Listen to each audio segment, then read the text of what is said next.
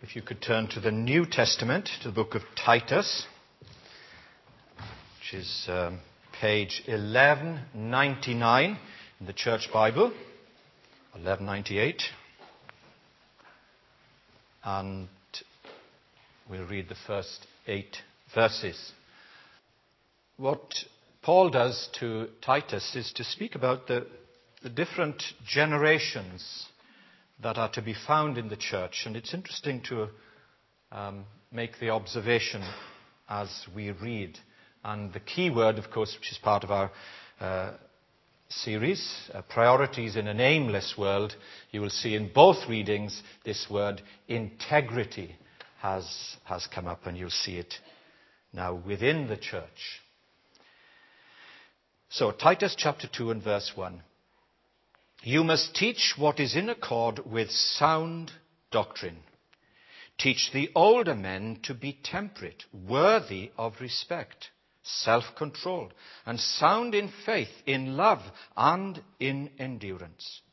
Likewise, teach the older women to be reverent in the way they live, not to be slanderers or addicted to much wine, but to teach what is good. Then they can train the younger women to love their husbands and children, to be self-controlled and pure, to be busy at home, to be kind, and to be subject to their husbands, so that no one will malign the word of God. Similarly, in a same way, the next group, encourage the young men to be self-controlled. In everything, set them an example by doing what is good. In your teaching, show integrity, seriousness, and soundness of speech that cannot be condemned,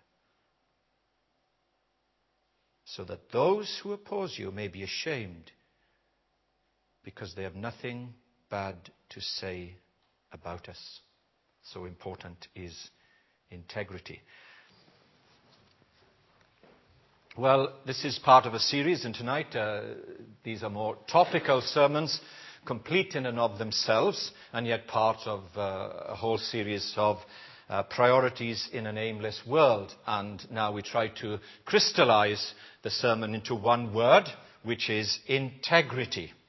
Integrity. And as we've mentioned already, that's come out in the reading that we had before us. Well, what do we mean by integrity? Well, let's try to give...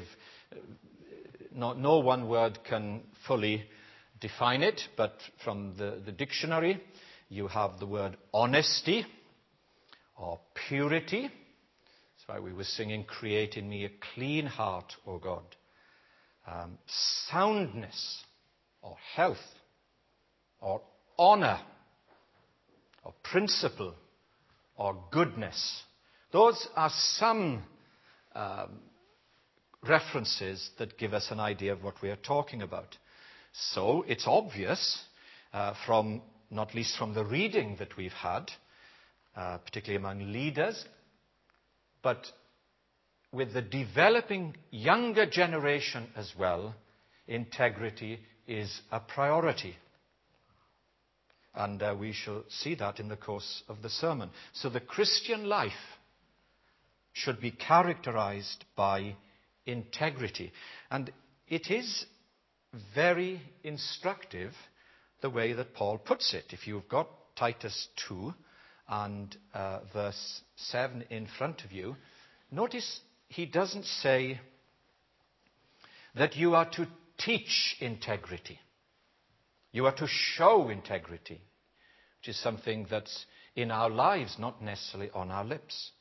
So you see that in verse 7. In everything, set them, these young men, this younger generation, an example by doing what is good. In your teaching, show them integrity. That there's something that is living. It's demonstrative, showing in our teaching and our living. Let me put to you, just to provoke some thought for a moment so that we can have an idea where we're going. Just think for a moment, it's possible, and I guess many of us have known this, and don't go on a witch hunt with other people, just think about yourself. it's possible to compromise our integrity. It might be what we call pressure, maybe financial pressure, or what's often referred to as peer pressure. When we say that, we usually think of younger people. But those of us who are older know that peer pressure doesn't stop as we get older. Or it might be fear. Might be afraid of what people think about us or will say about us, so we might go along with them and compromise our integrity. It might be in the whole area of sexuality. Or it might be to do with our financial affairs. Or it might be to do with our Christian faith. Let me give you an example. Turn to Galatians chapter 2. Here's a public quarrel for you. Don't we like this? Two apostles, Peter and Paul. Galatians 2 and verse 11. Page 1169 if you're using the church Bibles. Let's try to illustrate this within the church for the moment. Galatians 2 and verse 11.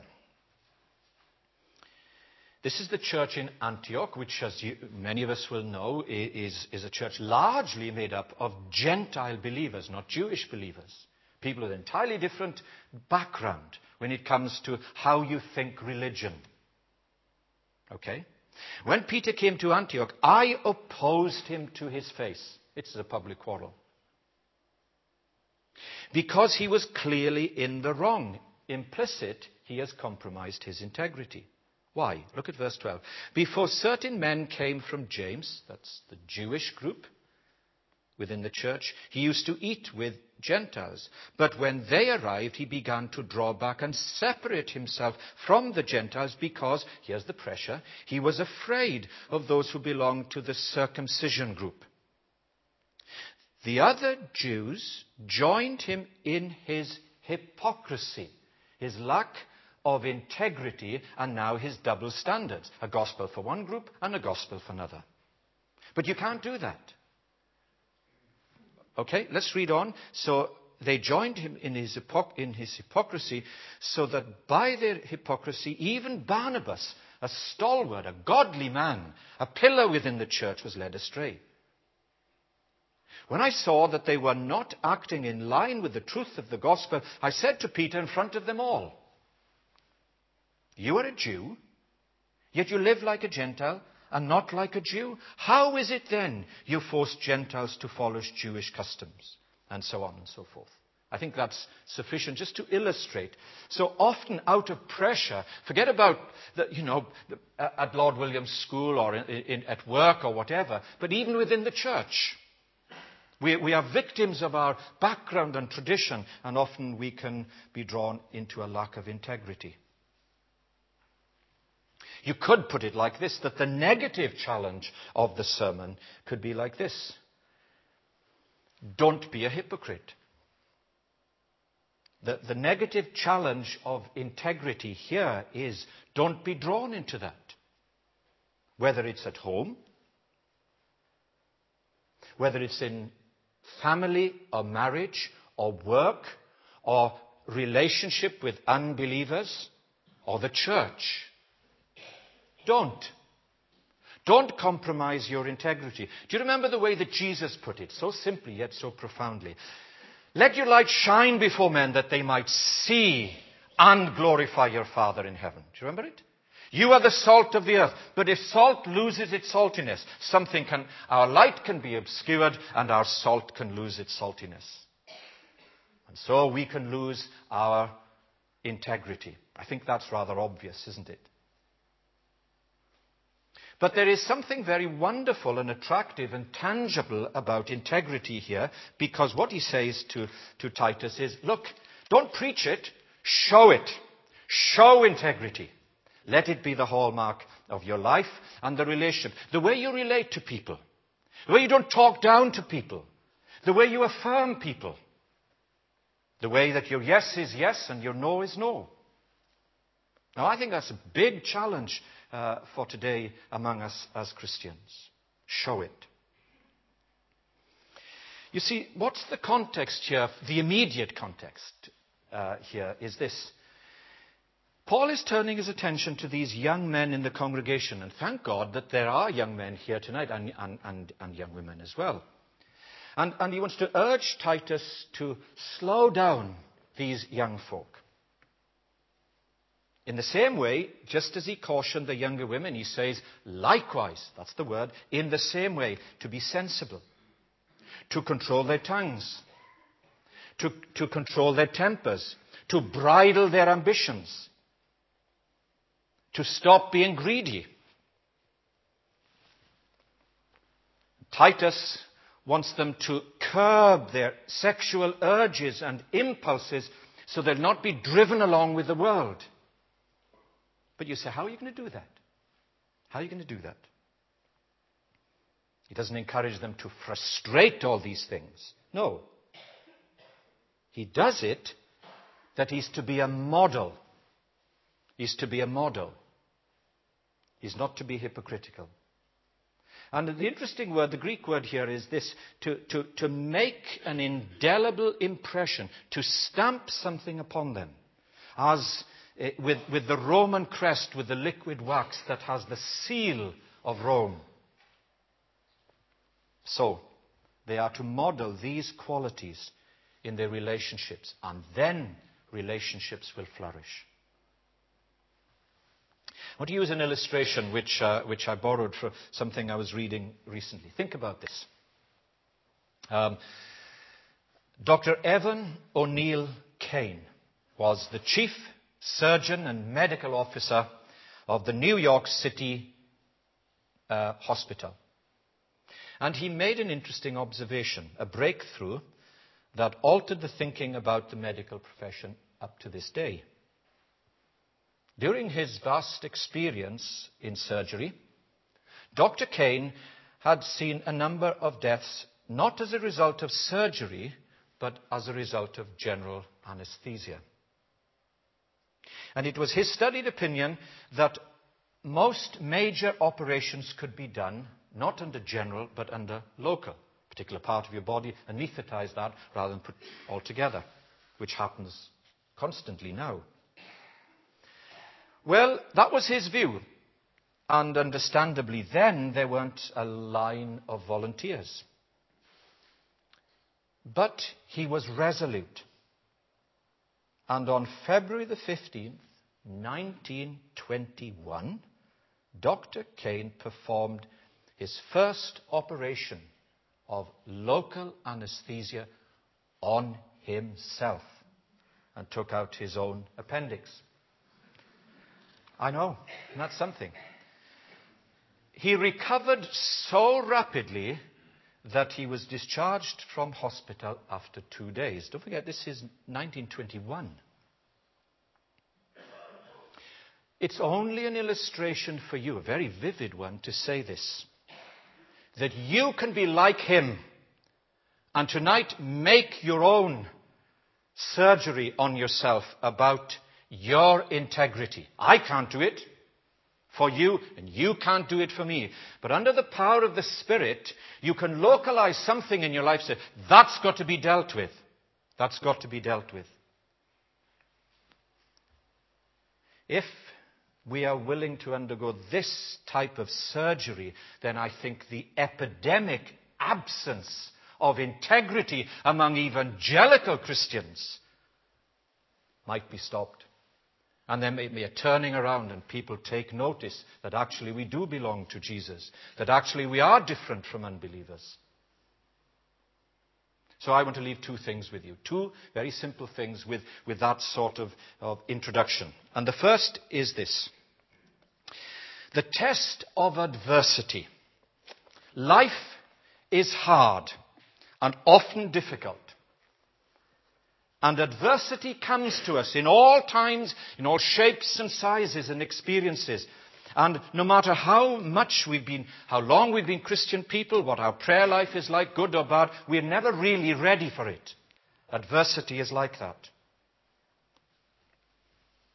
Times of trouble reveal often how strong or weak we are in given areas of our lives.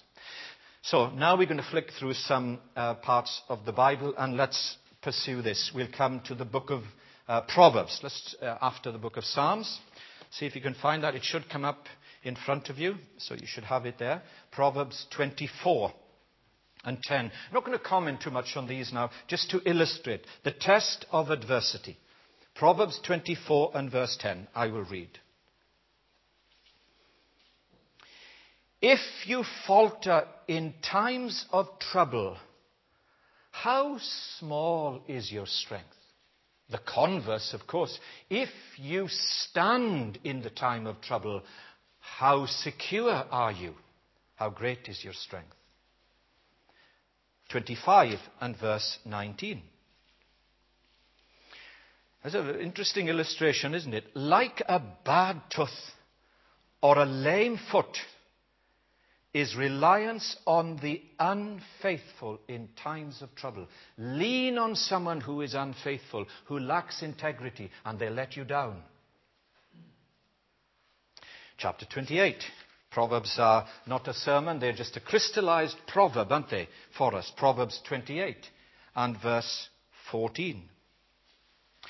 Blessed is the man who always fears the Lord, but he who hardens his heart falls into trouble.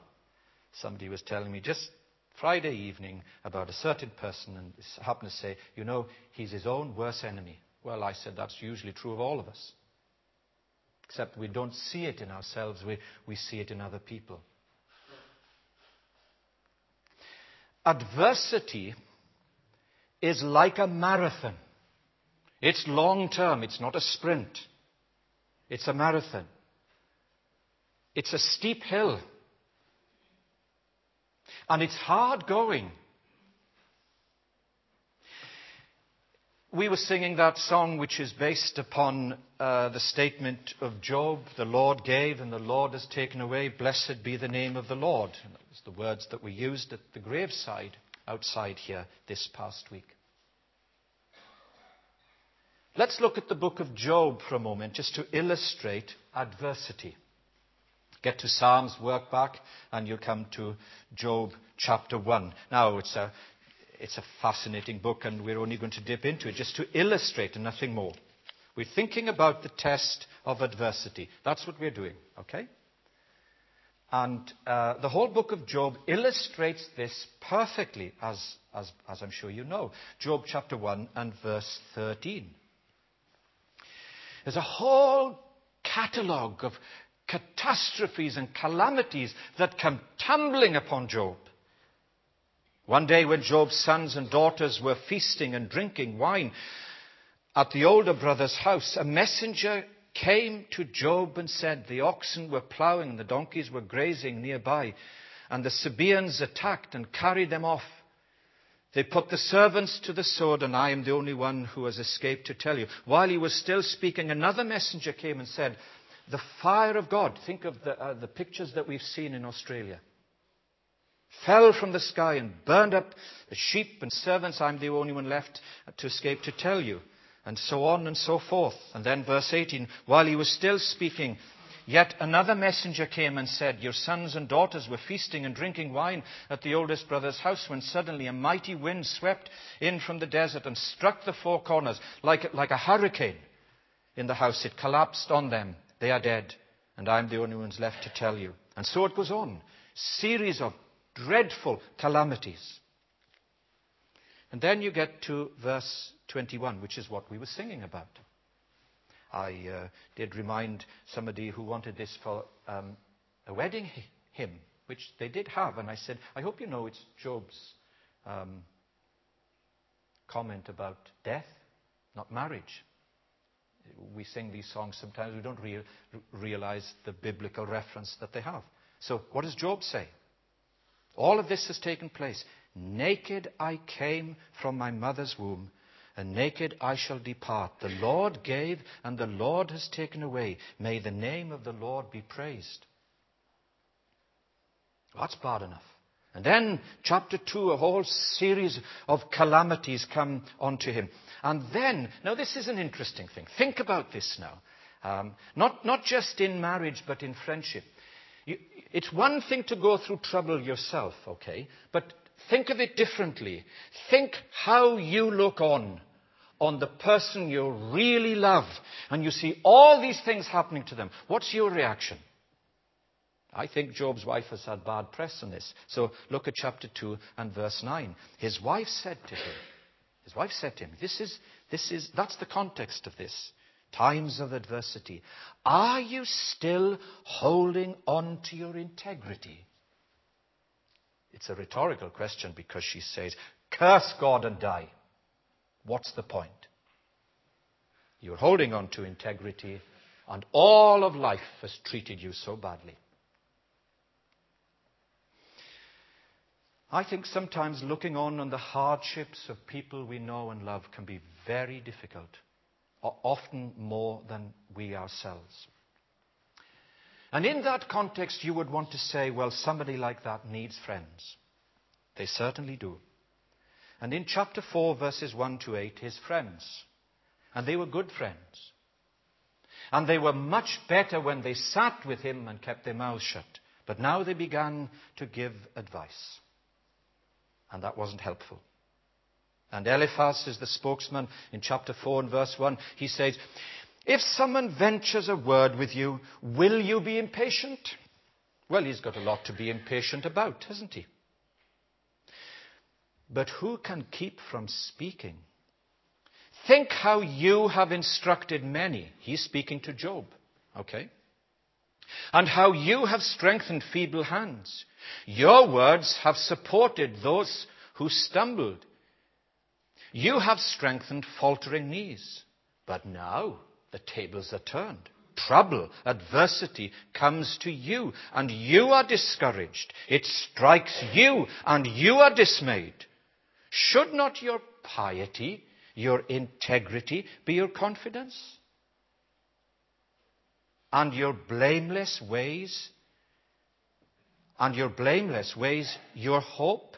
Consider now. And so on and so forth. And of course, what they do, as often Christians do to their fellow believers, they go on a witch hunt and look for things. In times of adversity, we need to be a help to one another, not a hindrance. And that is a hallmark of true integrity. Faith is tested under the abrasive rub of adversity. Even for people of integrity themselves, like Job. And if you read the end of the book, the Lord corrects his so-called friends. Miserable comforters, as Job called them. It's the test of adversity. And I tell you this, I don't need to be a prophet to say, you and I will know such times of testing. We have done, and we will know more in the future. Secondly, the test. Let's look at completely the other side of the equation with this second and the final test. The test of prosperity. That's perhaps more pertinent for every one of us here tonight. The test of prosperity. I wonder if you believe me. I can understand it if you don't. But believe it or not, adversity is but a flea bite compared to prosperity that is like a crocodile. Spiritually speaking, anyway. I'm going to give a quote from Thomas Carlyle. This is what he said, he observed in his day. Adversity is often hard upon a man, but for one man who can stand prosperity, there are 100 that will stand adversity. I just want to say that again. It probably comes up in front of you. Just think about that. And don't just take it in. You ask yourself, is this true? It's the other side of the equation. Thomas Carlyle, he says, adversity is often hard upon a man. But for one man who can stand under prosperity, there are 100 that will stand adversity. Many are the casualties of people who have compromised their faith on the grounds of their financial blessings. Let's come back to Psalm 78 that Gary read to us as we just think about this for a moment. You see, here is King David, Psalm 78, and the last 3 verses. It's a history psalm, and it's a long psalm, as you can see, and it's these 72 verses. But just the conclusion I'm interested in gives the history of the way the Lord blessed the people, and when He blessed them, they turned their back on Him, said, "We don't need you now, we're okay now," and so on and so forth. Look, He chose David, His servant, and took him from the sheep pens.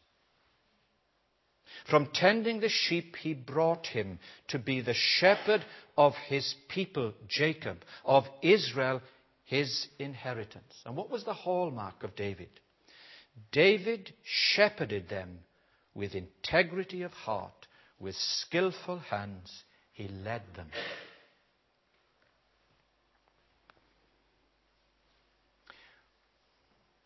When David was chosen, his father didn't even think about him.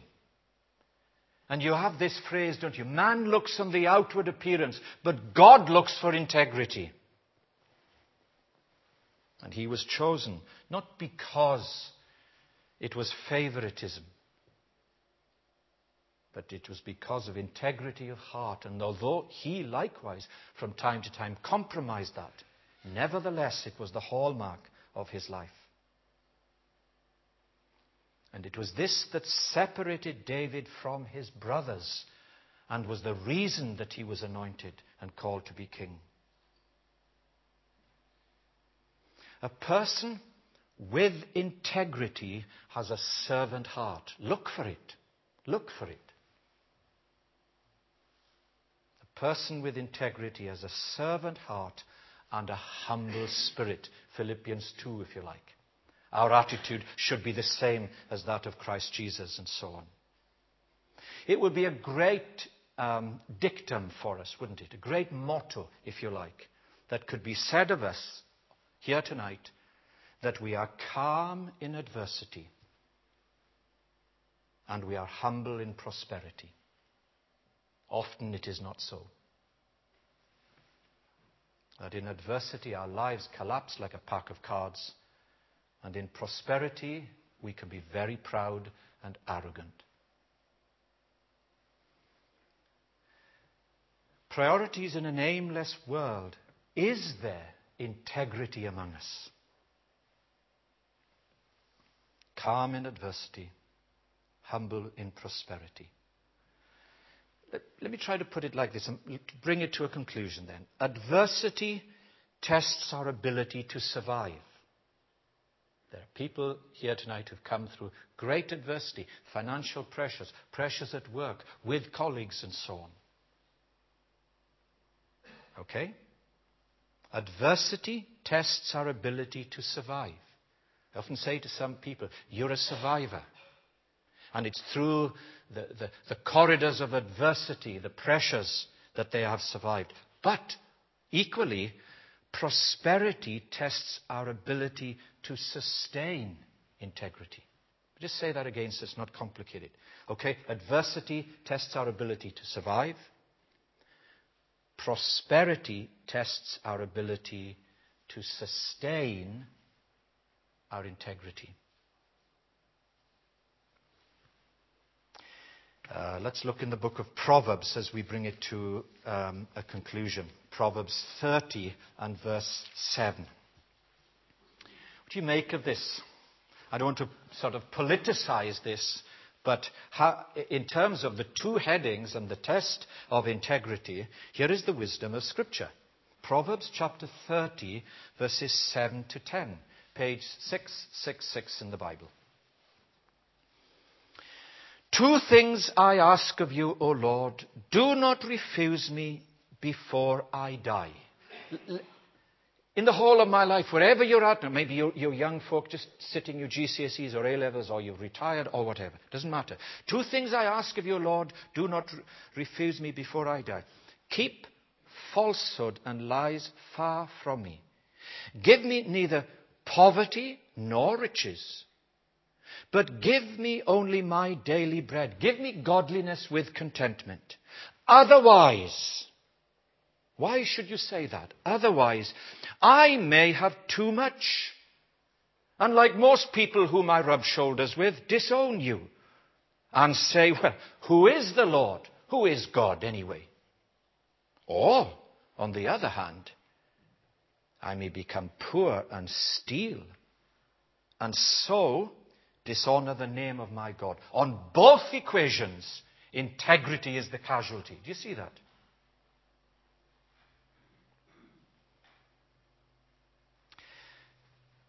I think that it is true oftentimes that adversity, whatever that is, simplifies life. These big movers and shakers in the financial world with their massive bonuses have been so humbled. And life is simplified now. The charade is gone. Adversity simplifies life. It focuses on the basics. It really does tell me I can't take it with me. Well, if adversity does that, on the other hand, prosperity often, not always, prosperity complicates life. And we have so much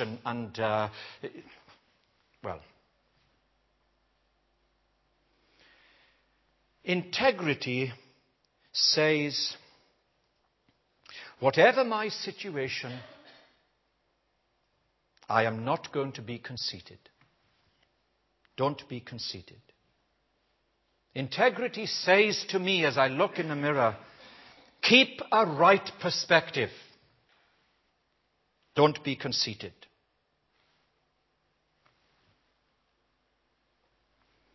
And the challenge of this as a priority in an aimless world for us is, and we have to do the surgery like Dr. Kane did on himself.